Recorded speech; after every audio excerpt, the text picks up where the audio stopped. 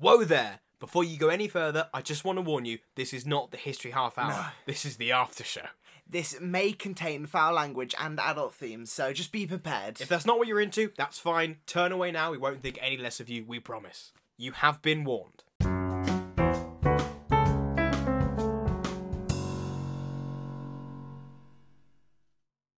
Hello there, and welcome to After Half Hours with Ryan and Jamie. I'm Ryan. Lizzie. And I'm... You've been interrupted. Sorry, Jamie. She's forgotten the etiquette of the podcast. I got so excited. This I feel weird because this has been it's been a little while since we've had a guest actually. Yes. Was it you last time? No, surely not. No, I think someone else is. Surely not. I might have. I can't remember now. I don't know. I feel bad for whoever the guest was. I'm so sorry. We should make notes during the podcast for things that we were going to look up at the end. Yeah, that's true. We should definitely do that. Oh no, it was you. The development of the English Do you want me language. to? I'm going to make a couple of lists of things. That was no guest. Bear. Yeah, it was you last time. Brilliant. Episode 8. Wow. Yeah, and we're now on episode 19. So it's been a while. There's been less guests this series, and I feel bad about it. I've got the hiccups now, which is nice. Fun. I feel bad about it. That was interesting. Yes, the QI thing, by the way, if you listen to the last... Once again, this is the after show for Series 2, Episode 19. Language change. The Development of the English Language Part 2. If you haven't listened to that, dude, go listen to it. This isn't going to make any sense to you. No. So, do the thing. And yes, if you have listened to it, which I hope you have, the QI thing about the mouth friend and Shapesmith is correct. I was right. And I'm very happy with myself. Yes. There's also Tongue Pad was another one that was there, and that was someone who just doesn't stop talking. So you're a tongue So I'm a tongue pad, yeah. I was going to say that. Right, so these are the countries currently that we have listens in. Okay. So we've got... I won't go through all of them, I'll just go through the ones that are different And continent. continents. So we've got the UK and the US, so that's Europe and America, Australia, India, Asia, Brazil, South America. Alright. There's a lot. Oh my god! Who are these people? They're like less than 1%, so it's someone who's clicked on it and gone, oh, this is shit, and turned it off. Oh yeah, but still, it's like, how did it South get... Africa, which is Africa.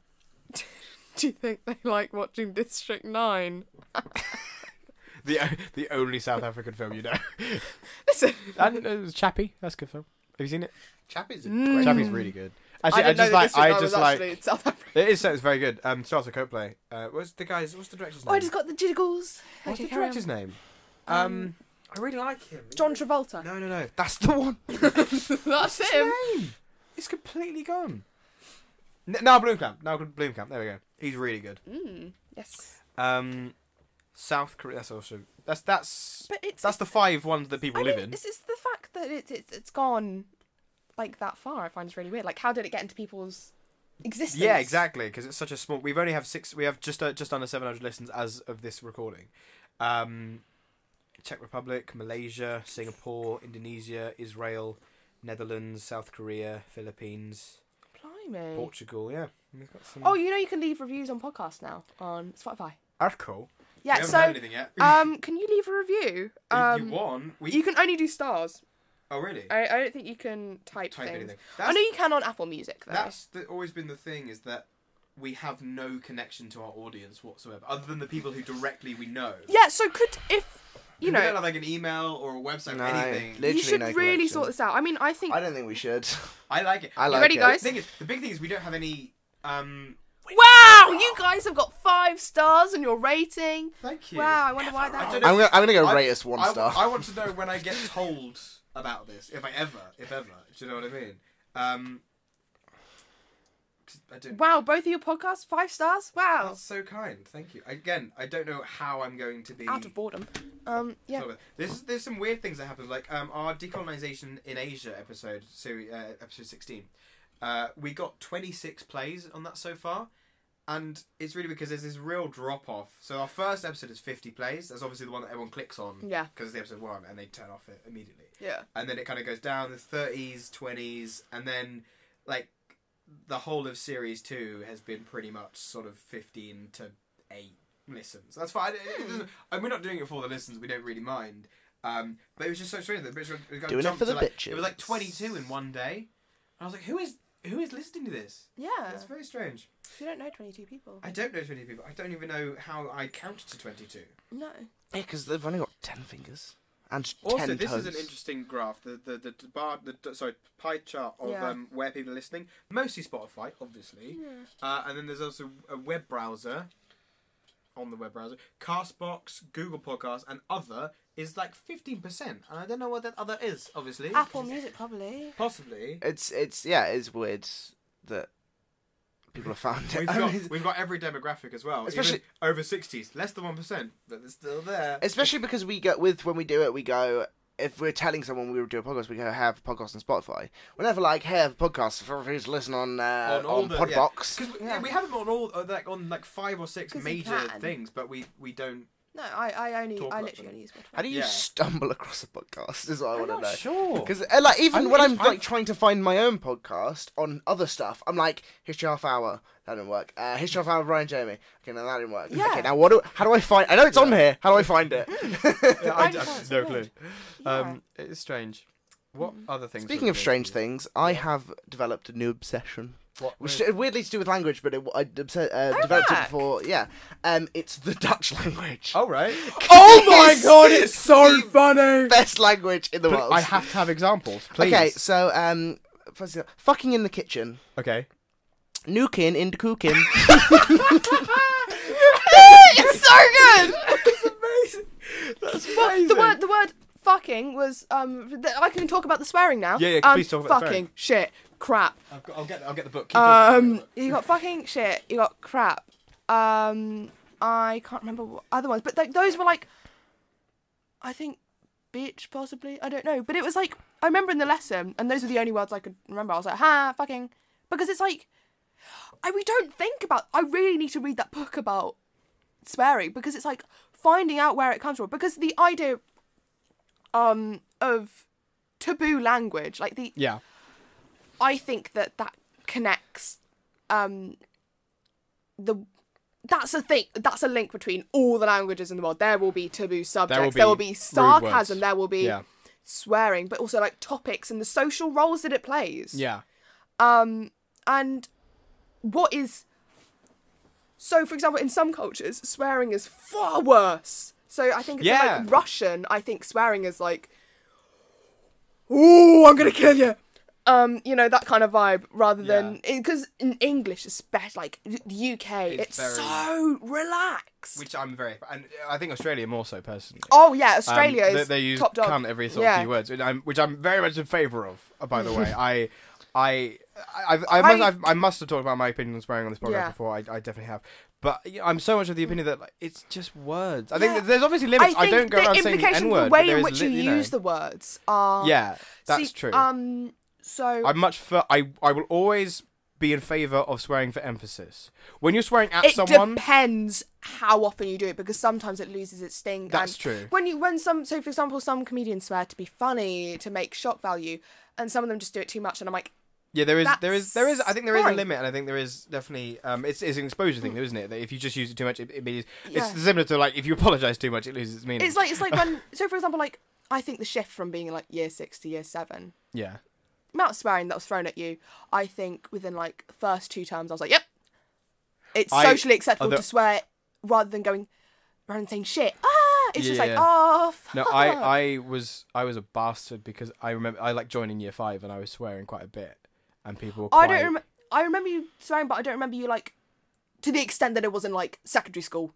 You know? No, not that bad. It was never that bad. But I think even then, as far as I can remember, I had quite a mature, if you could even call it that, version of swearing where I didn't go like to do it to like I didn't do the whole like giggling thing, and I didn't do it to just shock people. I did it because that's what I meant. I remember like from a young age, like the swearing I learned was very typically British. Oh, you know, you got wanker, bugger, you got bastard, you got bollocks. You know, the very Englishy the swear words. plosive ones. Yeah, Bees.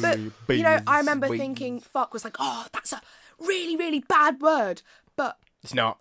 yeah, but also being like, you bastard, like thinking that was normal. That's just footballers.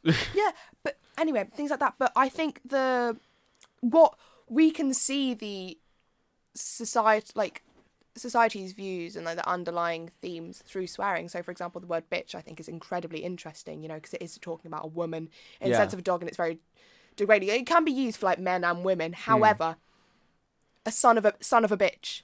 The insult is not to the man. It is to the woman, and I just think that's a really weird reflection of. I think I adopt bitch currently with mocking purposes to completely. be sassy. I wouldn't exactly bitch kind of thing. I literally did it the other day. I would like text people and go like, "Well, you better bitch," and I don't ever mean it to be rude. But I don't think it's. I think some people do. I think that is the problem. I don't think the issue is bitch. It's the son of a bitch. It's the fact that one's that one's always interested me actually. The way it's like it's what? You're not insulting. You know the subject. Exactly, and you have like son of a gun is like a good thing kind of thing, and the gun is in reference to I'm guessing like the dad. Yeah, I guess so. And I'm like, I'm assuming they're not shot out of a pistol. Well, yeah, exactly. There's that Jimmy Carr joke, which is like when a guy sleeps with loads of women, he's a stud, he's a player, he's awesome, right? He's admired in culture. When a woman sleeps with lots and lots of men, she's your mum. Love it. But it's true that there is that disconnect where if a woman sleeps with lots of men, it's considered a bad thing. Yeah. But that's the eternal what's the word? I have the word and it's completely gone. Contradiction. There we go. Contradiction of society is that men. Like, to be cool is very stereotypical, obviously. Yeah, but men to be cool have to have sex with lots of women. But women to be respected have to have no sex or sex with one man. How does that work? There's not enough men and women to do that. Exactly. It really just irks me as a thing. It's so strange because I mean, personally, I have no problems with people having lots of sex with lots of people as long as obviously it's consensual. As Rocky Flintstone said in a Christmas episode. I don't know if you've got it. I haven't, no. Labels are for gifts under the tree, not for those who are sexually free. And I think that wonderful. That is bless wonderful. Rocky. Please, if you haven't already heard it, go check out My Dad Wrote Porno. It's very, very funny. Beautiful. It's a wonderful show. I love it. Love it as a podcast. But going back to the idea of like, because we finished this topic now, and we were looking at language and gender. Yes. So, and I found it so interesting because I guess it's more like the sociolinguistic side of it in English. But, you know, there are lots of theorists saying there are different models they're called. So you've got the dominance, the deficit, the difference, and the diversity model, like 4 different models. And the dick. Yeah. Essentially, basically. And it's a lot of them.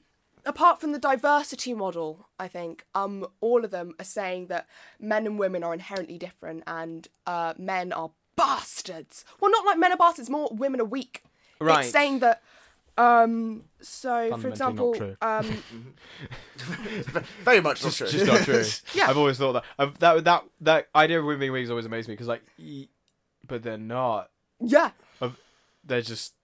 They're just not. Yeah. I always love weird. I always have the argument of where it's like, oh yeah, but women are like they're technically born weaker, and it's like, yeah, but anyone can go to the gym. Yeah. Like... Also, I can kick a baby if it's a boy or a girl. Do you know I what I mean? can't remember which comedian it was, but they were talking about like how in it might be Russell Howard, I don't know. Yeah. How in no other, you know, animal species is the female seen as weaker. I remember this bit. I can't remember who it was now, but yeah, I don't remember this. And they said, you don't go, oh look, Terry, he was eaten by a female shark. What a loser! Like, yeah. It's a shark, you know.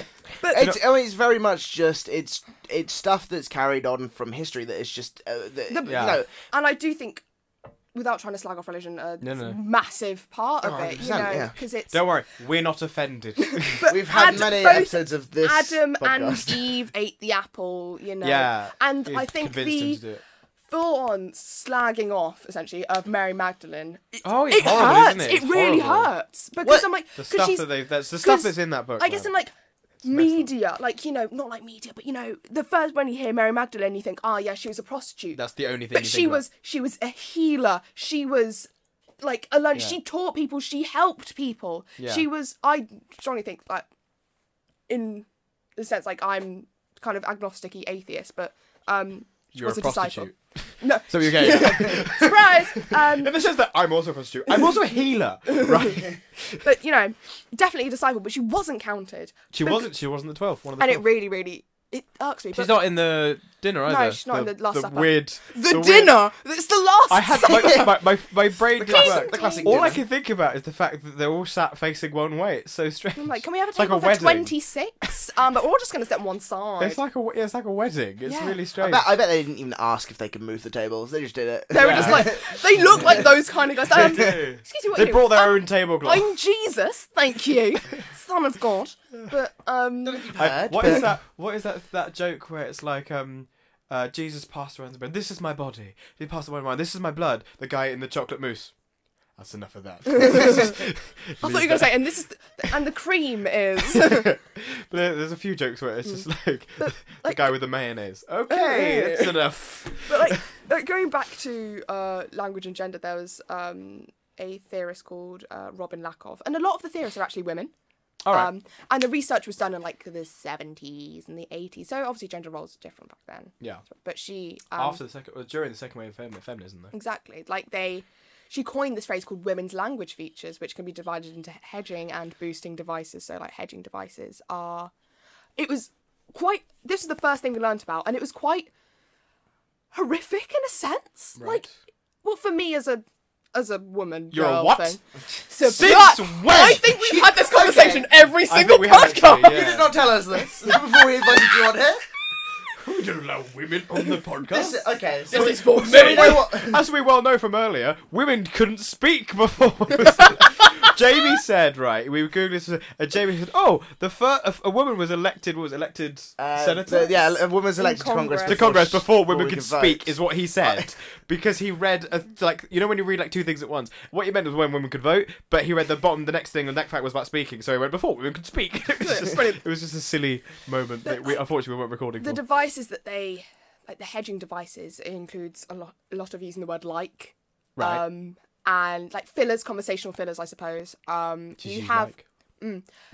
I think they're called mitigated I imperatives. try best not to, but Yeah, no, I use it all the time. You have a lot of mitigated imperatives, which is when you kind of good word. ease a question, ease a command, and it said like women avoided confrontation by kind of saying, well, I'm using the word kind of. That's a massive part of it. Right. So is it about softening language? Softening language and kind of simultaneously being not intelligent enough to communicate their point, but also having to overcompensate with their intelligence. So if you were to, let's say, describe a t-shirt, Yeah. a man may say, that's a green t-shirt, but a woman could say, that's an emerald t-shirt. Right. You know, they have to use this extra flowery language to show that they are on the same level, to compensate for the conversational gap between men and women. And I just find that's an interesting point. There's a poem by Caroline Duffy, who I really like as a poet. I think she's really good. Love is like an onion. That It one stinks. not as good. There we go. We do have a collection Poems. of hers, and there's one called The Virgin's Memo, which is written from the point of view of Jesus' mother. And I wonder if that was. That actually sounds quite beautiful. Oh, did you learn about it in English? Yeah, in English, yeah. Oh, see, that's why I'm kind of jealous because I do love. I do love a bit of feminist poetry. That makes it sound cool. I do wonder, Mary, when she was explaining to Jesus how babies are made, And she was like, so basically, like, did this she have to do it when Joseph? freaky angel thing with an eye and 80,000 limbs. Yeah, because be not afraid. Yeah, Be not afraid. I bloody am, mate. Yeah, yeah, but yeah. It Was that if fell she off the knew? chair. If she knew, did she have to do it when like Joseph just wasn't listening? yeah, she's like, okay, so basically, Feminine Gospels by Caroline Duffy. A rather good collection. There's some very good ones in here that I rather like. What's great is I remember because we did this in class, obviously, and we did some of the poems over lockdown. And there's a couple of them where she says cunt in it because she's Scottish, right? Yeah. And she just does it. She can. She's cool. They're rather good poems, and it was just quite funny that they were the ones that we weren't asked to read aloud. We like read them like individually. Yeah. It was just quite funny. Like I could tell why because they said the word cunt, and obviously no one else would say it, especially in front of the teacher. And my class is almost entirely female as well, Whoa, okay. which is I know I say that, but I say that as a weird thing because I don't believe that personally. I don't ever use cunt to describe a woman. Like as a woman, I describe it like I would say like bitch.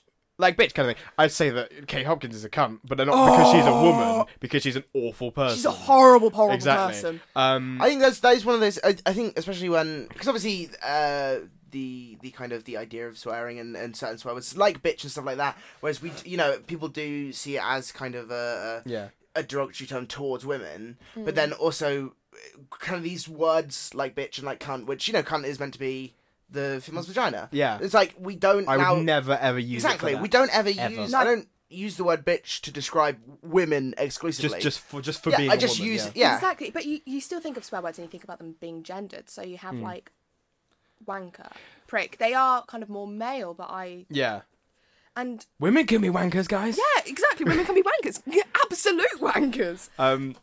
There's the thing. Lots of swear words are genitalia, which is always interesting.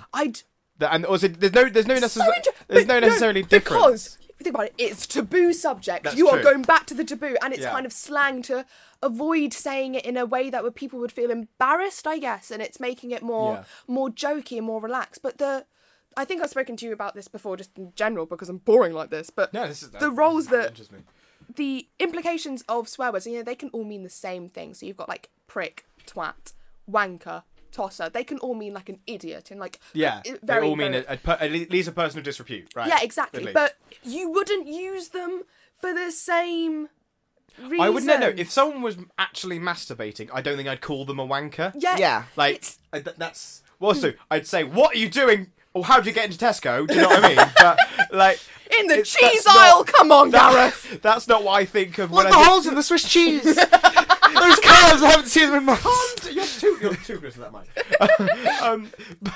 That like it's wankers never ever meant to me. Someone who's having a wank. Exactly. That just doesn't know what. It's not what it means. So for example, I'd say like, let's say a twat and like a prick and a bastard, right? Both of them can mean an idiot. Yeah. But you'd think if you use the word prick, you'd think of a more entitled person, someone quite posh, quite fancy. Yeah. A bastard is someone who's like, let's say someone's hurt you, you'd call them a bastard. It's bastard? less. Also, I always think of morally corrupt. Yes, exactly. Not sure why, but bastard is like exactly. Yeah, if you're someone just like who'd fuck you over for no genuinely reason. like a bad person. Yeah, and like a bastard. twat is someone who's more of an idiot. Yeah. Like not necessarily like lower intelligence, but they'd run into a wall for fun. It's but like then and this is what's interesting with all of that, all those definitions can work. If I say twat, I could mean an entitled prick. Or I could mean a corrupt bastard. Exactly. But it's all about the context. The default, and it's what you immediately associate. Because I just love how they can mean the same word, but the different levels of it. Precisely. We're very good at swearing in this country, and I'm very proud of that. Like a knobhead is just lovely bit with Joe Lycett talking about how we should erase all these negative, like how the word like terrorist has like a lot of I've very seen horrible this bit. Yeah. negative It connotations does. and like you immediately They're jump scary. to conclusion. It's scary, isn't it? Well, obviously a terrorist is scary, but you immediately jump to this kind of stereotype and how he thinks that we should get rid of all words, like all specific words, and just call people knobheads. You can get a low level knobhead, and then you can go all the way up to a fundamental knobhead. It's beautiful, and I think the way that we use swearing is you can test waters and you can see where you stand. That's true. It's very rare I will swear first, I find. With a brand new person, especially like a parent or something, it would be very rare that I would be the first person to swear. I remember I accidentally swore in front of one of the PE teachers. Ooh. But it was a PE teacher, so it didn't count. But it was like, I remember the absolute like horrific embarrassment. He was fine with it. It's a horror. It was like in a child's life. Because he came over and I was with my friend and he was like... I'd prefer sitting there and thinking, oh, God, I'm going to say the Kama Sutra. By the way, this is another out of recording. This is from my own childhood that I remember being It was only a couple of years ago, Ryan. It was quite a few. We're quite old now. We're getting old. Oh my God, it was like 5 years ago. Anyway. What was it? Can you believe Avengers came out 10 years ago this year? It did. 2012, genuinely. Anyway, Lizzie's gonna have a crisis over there. I remember in RE class, in sort of like I think even actually earlier than year 7, but year 7, year 8, I was deathly terrified of saying the Kama Sutra when I meant the Quran. I don't know why, but I was so concerned because I knew what both of them were. Yeah. I was so concerned that I'll just like flippantly say, "Oh, Kama Sutra," and talk about the religious text, but then and everyone's go, "That's the sex book," and I never did it. No, it never happened. But I was so worried. I think that's like that kind of symbolises the difference between me and you. For me, this is more in writing, but I did PRE GCSE. And I was so scared. I think I remember the first time I wrote a question about Islam and I mentioned the Quran, I wrote the corn as in corn mince.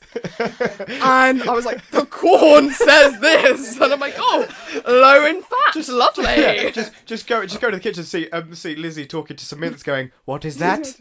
Kill all the infidels." Not that the Quran says that, but you know. Porn does. Pretty sure that's the Kama Sutra. Kill all the infidels and then spin. Well, I read a very violent version. He's like, you've folded the pages down that you want to keep a note of. Speaking of the Kama The Sutra, pop-up Kama Sutra. Give me in clap, Papa. What does that mean? Slap me, Daddy. Oh, that's great. Or Midgen Penis Horts, which is my penis house. It's so funny. It's like someone like tried to say I know a language. What is it? It's not English, right? No, it's not. Penis pods. I find it very interesting because you think it's very phonetic. It is very phonetic. There's a lot of cognates. I find quite interesting. It's very phonetic, but then obviously my geography's horrendous, but it kind of, for me, it comes from the same area group of languages as Polish. All right. And like kind of Russian-y sort of. I suppose it's near there, isn't it? Yeah, exactly.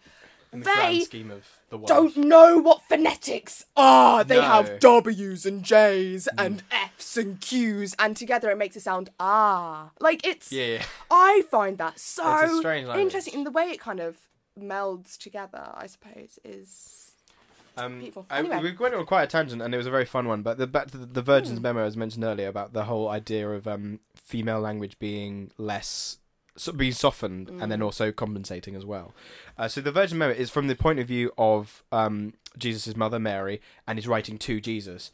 I won't read the whole thing. It's actually quite short. I could read the whole thing, but I'll just say like it's maybe not abscesses, acne, asthma, son. Maybe not boils, maybe not cancer or diarrhea or tinnitus of the inner ear. Maybe not fungus. Maybe rethink the giraffe. Maybe not herpes, son, or text illegible. So there's more, and she goes through basically what she does. The whole thing is she's going maybe not or reconsider. Lots of bad. It's alphabetical, but lots of really bad things we don't really like in the world, like herpes and cancer and boils and things. And then there's these text illegible and text untranslatable. There's this really interesting poem that she's done, because she's obviously done that intentionally, is that all the words are, there's no command words, there's no imperatives, it's all suggestion. But it's a motherly thing. It's a feminine thing and a motherly thing in traditional literature, where she's going like, because this came out in 2002, so this is after all the feminisms and stuff, and it's very, very good. All the feminisms. As in like. I didn't want to pick it up, but I thought it was quite funny. No, I mean, I get you. All the feminisms are over now. So. I mean, back to good old womanly roles. No, I mean, since the feminist movements, we have now changed our opinion. Not the sort of women hating days of the 1500s and for quite a while after that. But the memo is it's a memo, so it's a memorandum, so it's informal. It's not an instruction. It's just these sort of like she slid it. You get the impression that she sort of slid it onto his desk kind of thing, exactly, and said maybe don't have cancer, But there's some really lovely traditional feminine things. There's some lovely moments where she goes, the unicorn's lovely, right? But maybe not verrucas or wasps, and the whole point is that the unicorn is something that doesn't exist, right? It is not true. But so her suggestion, the something that she liked, has been removed. It is the idea, is the storyline. So it's a really good. I really like that poem. And the fact it's called the Virgin's Memo as well. So there's immediately being taken away and precisely, and immediately also. Purity. She's innocence, I guess. Yeah, but also is that immediately the first thing you know about this poem, the first thing you know about this woman is she's a virgin. Her sexual status. That's the immediate first thing you know, because that's the only thing that's important is the implication. Yeah. Which is it's one of my favourite ones in the book. But But I just thought that's quite interesting because, like I said, the softening of language where she'd maybe not and rethink and. But it always says maybe. It's almost every line begins with the word maybe. Yeah. Which is, of course, the most vanilla phrase in the English language. You know, it's not. It's in no way aggressive. In no way is it commanding or serves any respect. It's very suggestive. Exactly. It's like, so in other research that we looked at, there was this theorist called Esther Grief. Well, researcher, I guess, called Esther Grief, who only a small part, but this was like. Almost not like a wake-up call, but, you know, it was talking about interruptions between men and women. You know, a husband is far more likely to interrupt his wife. I don't think that's true at all. Hey, see what I did there? But we're not married.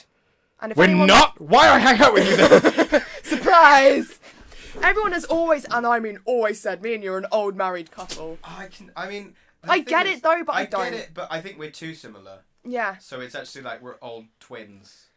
Who hate each other. Hate each other. It's like, I should have eaten you in the womb, you bitch. Absorbed you. like Peter Kay and Doctor Who. Oh, I've got a bit of eczema at the moment. Zorbeloff, by the way. I've got like a little bit of eczema on my eyes at the moment. I keep on calling it eczema. Because that's what it is. It's eczema. But, anyway, going back to it. But basically, this is, I was like, yeah, but the parents are more likely to interrupt the daughter than the son. Ooh. I mean, this was research done in the 1980s, but still, I was like, oh, it's from an early age. It just, boom. And there was, look at more like gender and conversation, I suppose. And there are these things called, you got your positive face and your negative face, and face-threatening acts. Right. So, your positive face is when someone is talking to someone else and is being very nice to them to kind of make sure that they feel comfortable. And, you know, making them feel welcomed. And then you've got your negative face, which is where you're respecting that someone would want to keep a distance, but you're still being polite. So, for example, one of you is at a train station, I want to know the time. I'd go, I'm really sorry, but could you tell me the time? Or, excuse me, you know, you're being polite. You don't want to build this relationship with that person, but you do need something from them. There's a distance immediately there. So both of them are very polite and positive, far more likely to be used by women. And then you've got face-threatening acts, which is where you're rude to someone. That's basically the fancy word. And in conversation, you've got women are far more likely to support and be kind and give not necessarily advice, but be an ear, you know, be a shoulder to cry on. And men will, their idea of building a relationship is by being rude. This is obviously all stereotypes, but by being rude, by insulting, by trying to be more dominant. And when presented with a problem, this idea is called report and rapport. All right. So I can't remember which one's which. One of them means being supportive and nice. That would be rapport. And the other one is being like, oh, yeah. So it's like men want to be like, I am talking. I'm going to be dominant in this conversation. And it's when presented with a problem, when someone presents a man with a problem, they'd be like, right, we're going to come up with a solution. We're going to do this, this, this. For the woman, it's letting them talk it out. It's being that shoulder crier. And that kind of links back to the idea of a maternal role and the idea, because I was talking to my other friend about this. I have another friend. What? Woo!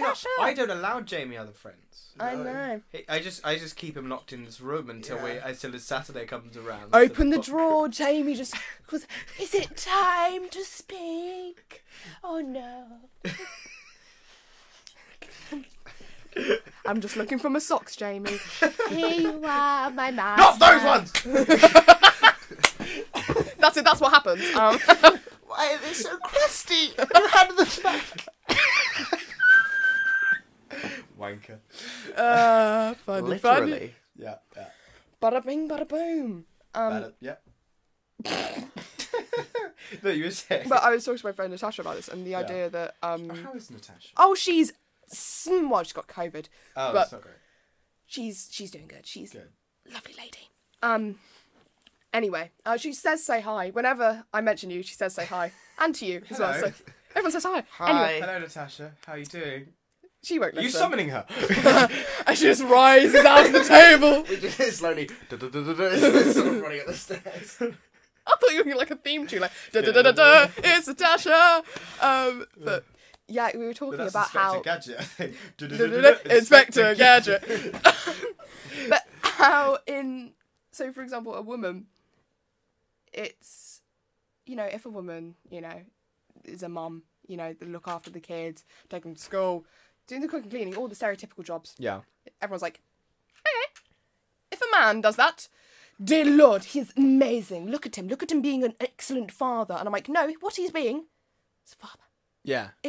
He's not doing anything more. He's doing the bare minimum. There very much is a you know, it can, there is almost a negative stigma and a positive stigma around like stay-at-home dads, for instance. Yeah. Because some people look at stay-at-home dads. I think actually more males will look at stay-at-home dads and go, well, you know, why are you staying at home? What are you doing? Caring. And then I think more stereotypically, women will look at stay-at-home dads and go, look how, you know, how sensitive. Yeah, and I'm like, both of these are very, very damaging concepts. Yeah. He's a stay-at-home dad because he wants to stay. Yeah. Staying out, it doesn't need to work. And the idea of have you heard the term mum-trepreneur? Yes. Yeah. The fact that it exists. They're just an entrepreneur. You do not get a dad-trepreneur. No, you don't need to define yourself by your relation to someone else within a family to make it have any worth. And in feminism, you've got like the idea that what's the word? Yes. So the idea. The word was yes. I the word speak in English. But you've got the idea that like so. Lizzie's having a feminist breakdown. I can do this. I speak. Feminist breakdown because she's a woman. English is my first language. Strong, independent woman. Strong, independent woman. Yeah. Hear you roar. I don't even know what you're trying to say. I can't even help. I'm sorry. I'm not with you. No, I do know. Okay. Thank you for listening. Oh my god, I can't. No. Cause, yes. Yes. Yeah. And the women's, the fabulous women's. Yeah, so the idea in feminism of you know, like, the idea of like a woman who's a successful feminist is a businesswoman. She owns her own company. She's a strong woman. And the idea that a stay-at-home mum is not. Is not a feminist. And I'm like, yeah. You know, it's the idea that being successful is defined by your economic value. Yeah. It's replicating the image of a stereotypical man. It's not. It is. It's true. Just being a person, because I think in a home, the idea of like the feeling love and feeling safe, I think is so important, and it's far more formative for people's futures than, you know, do you have a degree? I think it's more, the crucial nature of it is very, very important. I think it's very much disregarded in the sense of, you know, the stereotypical idea of a new feminist, you know. Yeah, because that's one thing. I've always thought of feminism as giving women the chance to choose.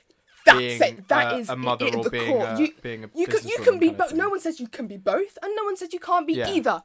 It's just giving an option. It's making I always find this. The people who have an issue with feminism, mostly men. Obviously there are women who hate feminism. And I'm like, yeah, okay. But it's the idea working that against your own interests is fine. Instead, well, this isn't the case with any form of equality. Yeah. It's not the idea that... It's the idea that more rights and more opportunities are being given to those who don't have them, rather than being taken away from people who have. Which is always the imbalance, the ridiculousness of... You know your rights aren't being removed, right? You understand that. There's just more being awarded. It's a good thing. Exactly. Progression. Yeah, some people who like have a problem with gay marriage. It's like, oh, grow up. It's like why it doesn't. Marriage sucks just anyway. Because gay marriage is legal doesn't mean you have to marry a man or a woman. Like that's not how it's not. It doesn't become mandatory. It just becomes an option for some people. Actually, I think I use my mum as an example a lot because she's the main woman I know. Yes. Let's be honest, the first woman I saw. The second woman you saw was Whitney Houston. It was. She was there. But is that, you know, she's going to listen to this. I hope she doesn't get embarrassed by me, but I'm going to be complimentary. I aim to be complimentary. I love your mum. She's wonderful, isn't she? And she has 5 children. And I argue we've all turned out quite well so far. Apart from you. Apart from me. But also that she kind of left her job. She left university when to raise her children instead. But now her kids, her youngest are now 11, And she's gone back to university. She's now getting a degree in criminology and psychology. Which is amazing, and yeah, exactly, because she's sort of early 40s, and she's gone. I've still got 20 years left before I retire anyway. 25 years before I retire. So that's a career right there. Yeah. I can have, and she's doing great. We're all very proud of her. She has and these options. And this thing is the option part of it. She never has regretted once staying home and looking after her kids, because she's done an amazing job. Yeah. And we couldn't thank her enough. It's so for important. That's the thing. I've never ever once in my life felt unloved or unsupported because she was always there. And that's the thing, is that I think any person who would say that a stay-at-home mum is always just applying by a stereotype. She wasn't. She had a job, but she decided that this would be the better thing for her. Yeah. And at the time it was, and now times have moved on. As life moves on, and she now decides to go back to education, and she's doing great. Yeah. And so I that's the thing, and this is why I consider myself quite arrogantly, I suppose, but I do consider myself quite aware of these sort of more feminine issues and things like that. Because you've grown up with two older sisters. Exactly, I've got two older sisters as well, and my household was very feminine. It's always been feminine driven, and I've always loved that. So I do think I'm sort of. Obviously not than women. You're not saying that you're like a professional, but no, I'm not a champion of women's rights. You have a level of awareness. Exactly. And I think more so than a lot of people that I've personally met of men of my age. Yeah. And it is quite interesting the lack of awareness, lack of understanding of that. It's very simple stuff as well. I grew up in a very female-centric house as well, because I've got two sisters and a mum, and then my stepdad. So it's mostly females. And I thought my stepdad, who's also a woman. If he wants to be, I'll be there to support him. Yeah. Wow. I know I'm very powerful. Forward thinking. But I grew up watching High School Musical, and I watched all three of them. I adored High School Musical, and then I got into secondary school, and it was like, High School Musical. Can we just be like, the real villain was Gabrielle. Sharpay was the hero. She gave Troy these meets with basketball people. She was ready to fund that guy's life. And he was like, oh, but she does science. I'm going to go with the science girl. I'm like, no, Sharpay is amazing. I think Sharpay should have respected his decision, though, and left that is also true. But I think the fact that she was treated as a villain. That's true, yeah. There's some ethical questions raised. I don't think she's a villain. I think she's misguided. Anyway. Yes. I grew up watching things like High School Musical and more female-centric shows and stuff like that. My mum was a big fan of very much female stereotypes, but and my mum was a fan of more rom-coms, which again is more of a female stereotype. Yeah, it's a girl thing. They're great, but for some reason men, you can't watch them if you're a real man. Well, this is the Amazing Spider-Man is a rom-com. My eyes will burn if I watched a rom-com. It's great. The majority Shaun of the Dead. Shaun of the Dead is literally the title. The tagline is rom-com with zombies. Yeah, it's a the rom-com. majority of the scenes of Amazing Spider-Man are just Gwen and Peter flirting. It's great. Yeah. But when I go to secondary school, it was very much like, you kind of watch this stuff. There's this age where the genders just separate. Yeah. Because I've always had I've always been better friends with women as far as I can remember, than men. Mainly because I don't like football, and that is a stereotype, but it's mainly true. Yeah, it is such a driving force. It is that I don't play football, I don't really like it, I don't watch it, so therefore I have nothing to talk about with all these men. That's why we are friends. I have met guys exactly. I have met guys in my life who literally they cannot function if they're not talking about football. And that's not even being exaggerated. They don't understand conversation if it's not regarding football. I think it's far easier for a woman to be friends with a man, if you get what I mean. Yeah. Because I like to think I've got a nice balance of male and female friends, and obviously we're talking about three male friends. Obviously we're talking about the idea of a gender binary in this sense. Yes, yeah. In the stereotypes and whatever way. But I just find it really, really interesting because I don't have to accommodate my language. It's difficult. So I'm not expected to know about football, to have a conversation with these football lads. That's true.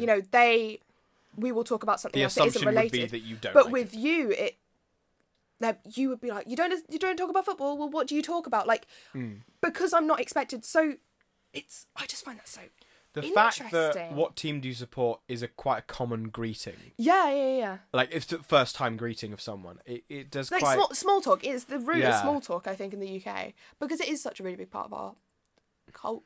There was that Andy Parsons joke on Mock the Week quite a long time ago now, where it was like, well, yeah, it's Andy Parsons. And it was like, well, there was recently England was considering making rugby the national sport, and then realised that only 8 countries in the world give a shit about it, and 4 of them are us. It's true though, it's true. But yeah, the conversation. I must admit, and you've raised it slightly earlier, and of course I did make a joke about it and things, but about the interruption of women over men. I wonder if you went through this podcast, and please don't live at home because I don't really want to know, but I do want to know, but I feel bad about it. I wonder, because we've had you, Brooke, Molly, as the female guests, and we've had the females, Sully and Charlie as male guests. I wonder if there's any difference. Yeah, I wonder if we're like, because we interrupt our guests a lot. We're quite rude, really. And I wonder if there is a ratio problem if we actually did let the men talk more. You'll notice how Ryan didn't mention interrupting me, because it would then be very much heavily in favour of men. I was going to say, like, you never, like, you're always just sitting there like, You're not a man. I think I interrupt a lot. Yeah. When people are talking, but going back to the kind of thing with women, it's when women interrupt, it's more likely to be supportive. So if you're saying, like what you did just then, that's more common with women. With men, it's like someone's talking like, yes, no, I'm going to talk about me and my opinions. That's how you do improv, yes. Me and my opinions. Yeah, and it's... Get in the cupboard. That's how you win at improv. Sorry. But it's interesting to see how interruptions can function in language, I guess, and in conversation, and how we can identify kind of with how we show our support and how we show that we are interested and understand the topic of conversation. Because some people will just sit there and nod and smile, but then there'll be so these things called minimal responses in conversation. Women are like 3 times more likely to use it than men, and obviously this was again 70s, 80s between heterosexual couples, white, middle class. Yeah. So it's a very, very small sample size. However... Very typical sample size. We took 3 people. We asked him. Good enough. That's good enough, right? But it was looking at how, in conversation, women would be, making these minimal responses by going, nodding, smiling. Nodding, smiling. No, there's that. So there's that Mitch and the Webb sketch with the librarian where it's like, do your friends go, yeah. Sorry. But it's so women are far more likely, and men would just sit there in silence. And when the woman is talking, like when it's her conversation dominance time, whatever, when she's talking, she will more likely check and ask in with the man, being like, "So what do you think?" And like asking for their opinion to see if they're engaged or not, rather than with a man, it's expected that the woman will be engaged. Do you reckon that's why I do a lot of those minimal responses with yes, because I've grown up with a more female. Yeah, I guess so, because you're less likely to be the. Because I guess it's obviously because you have older women, not like old women, but like you're young compared to the women in your life. With you. I was wondering where you're going with that. You're young compared to the women in your life, so they are older sisters and their mothers. They are superior to you, not through gender but via age. Right.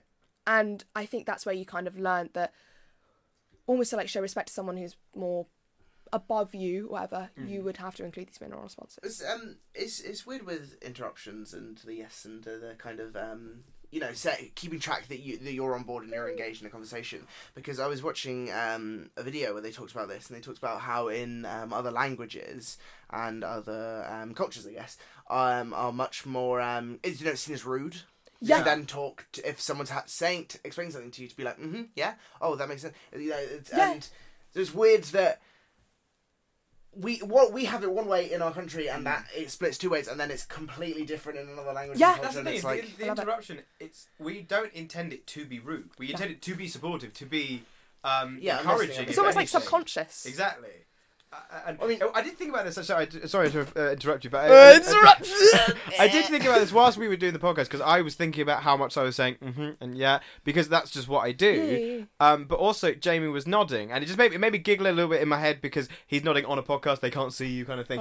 Obviously, you're not doing that and going, "Oh, I'm going to do it because I nodded," because she can see you, so that's exactly. why So you were doing it. I think It's just quite interesting. Not to throw any shade at you, but I think that kind of show works better for a podcast format. Whereas if you've got, not saying it is confusing for people to understand the word yes and yeah. but if someone's talking, someone's explaining something, and you as a viewer are trying to listen, then you've got someone else being like, yeah, oh. I suppose. We've got different styles. I'm not saying you can't do it, but I'm just saying, No, it's like even when I'm listening to a podcast. Yeah. And not like a comedy podcast, but like the Louis Theroux podcast, and they're talking, and I go, oh yeah, and I do that. It's like I don't know why, but it's like I'm trying to connect with these people. I'm going to talk about not necessarily my opinions, but just like, oh yeah, Louis, listen to me. There's a bit of silence, and Lizzie starts talking. She's really annoyed when someone interrupts her from the podcast. Is there? What? I wasn't listening. When you're listening to a podcast and you start talking and someone interrupts you, you're like, fuck you. Excuse me. Typical man. Typical man. Naughty Louis. You naughty boy. Naughty boy. But yeah, it's like, because we as people have that need to talk to others. We have that need for connection. And there's like so many studies saying, oh, when you don't talk to other people, you die.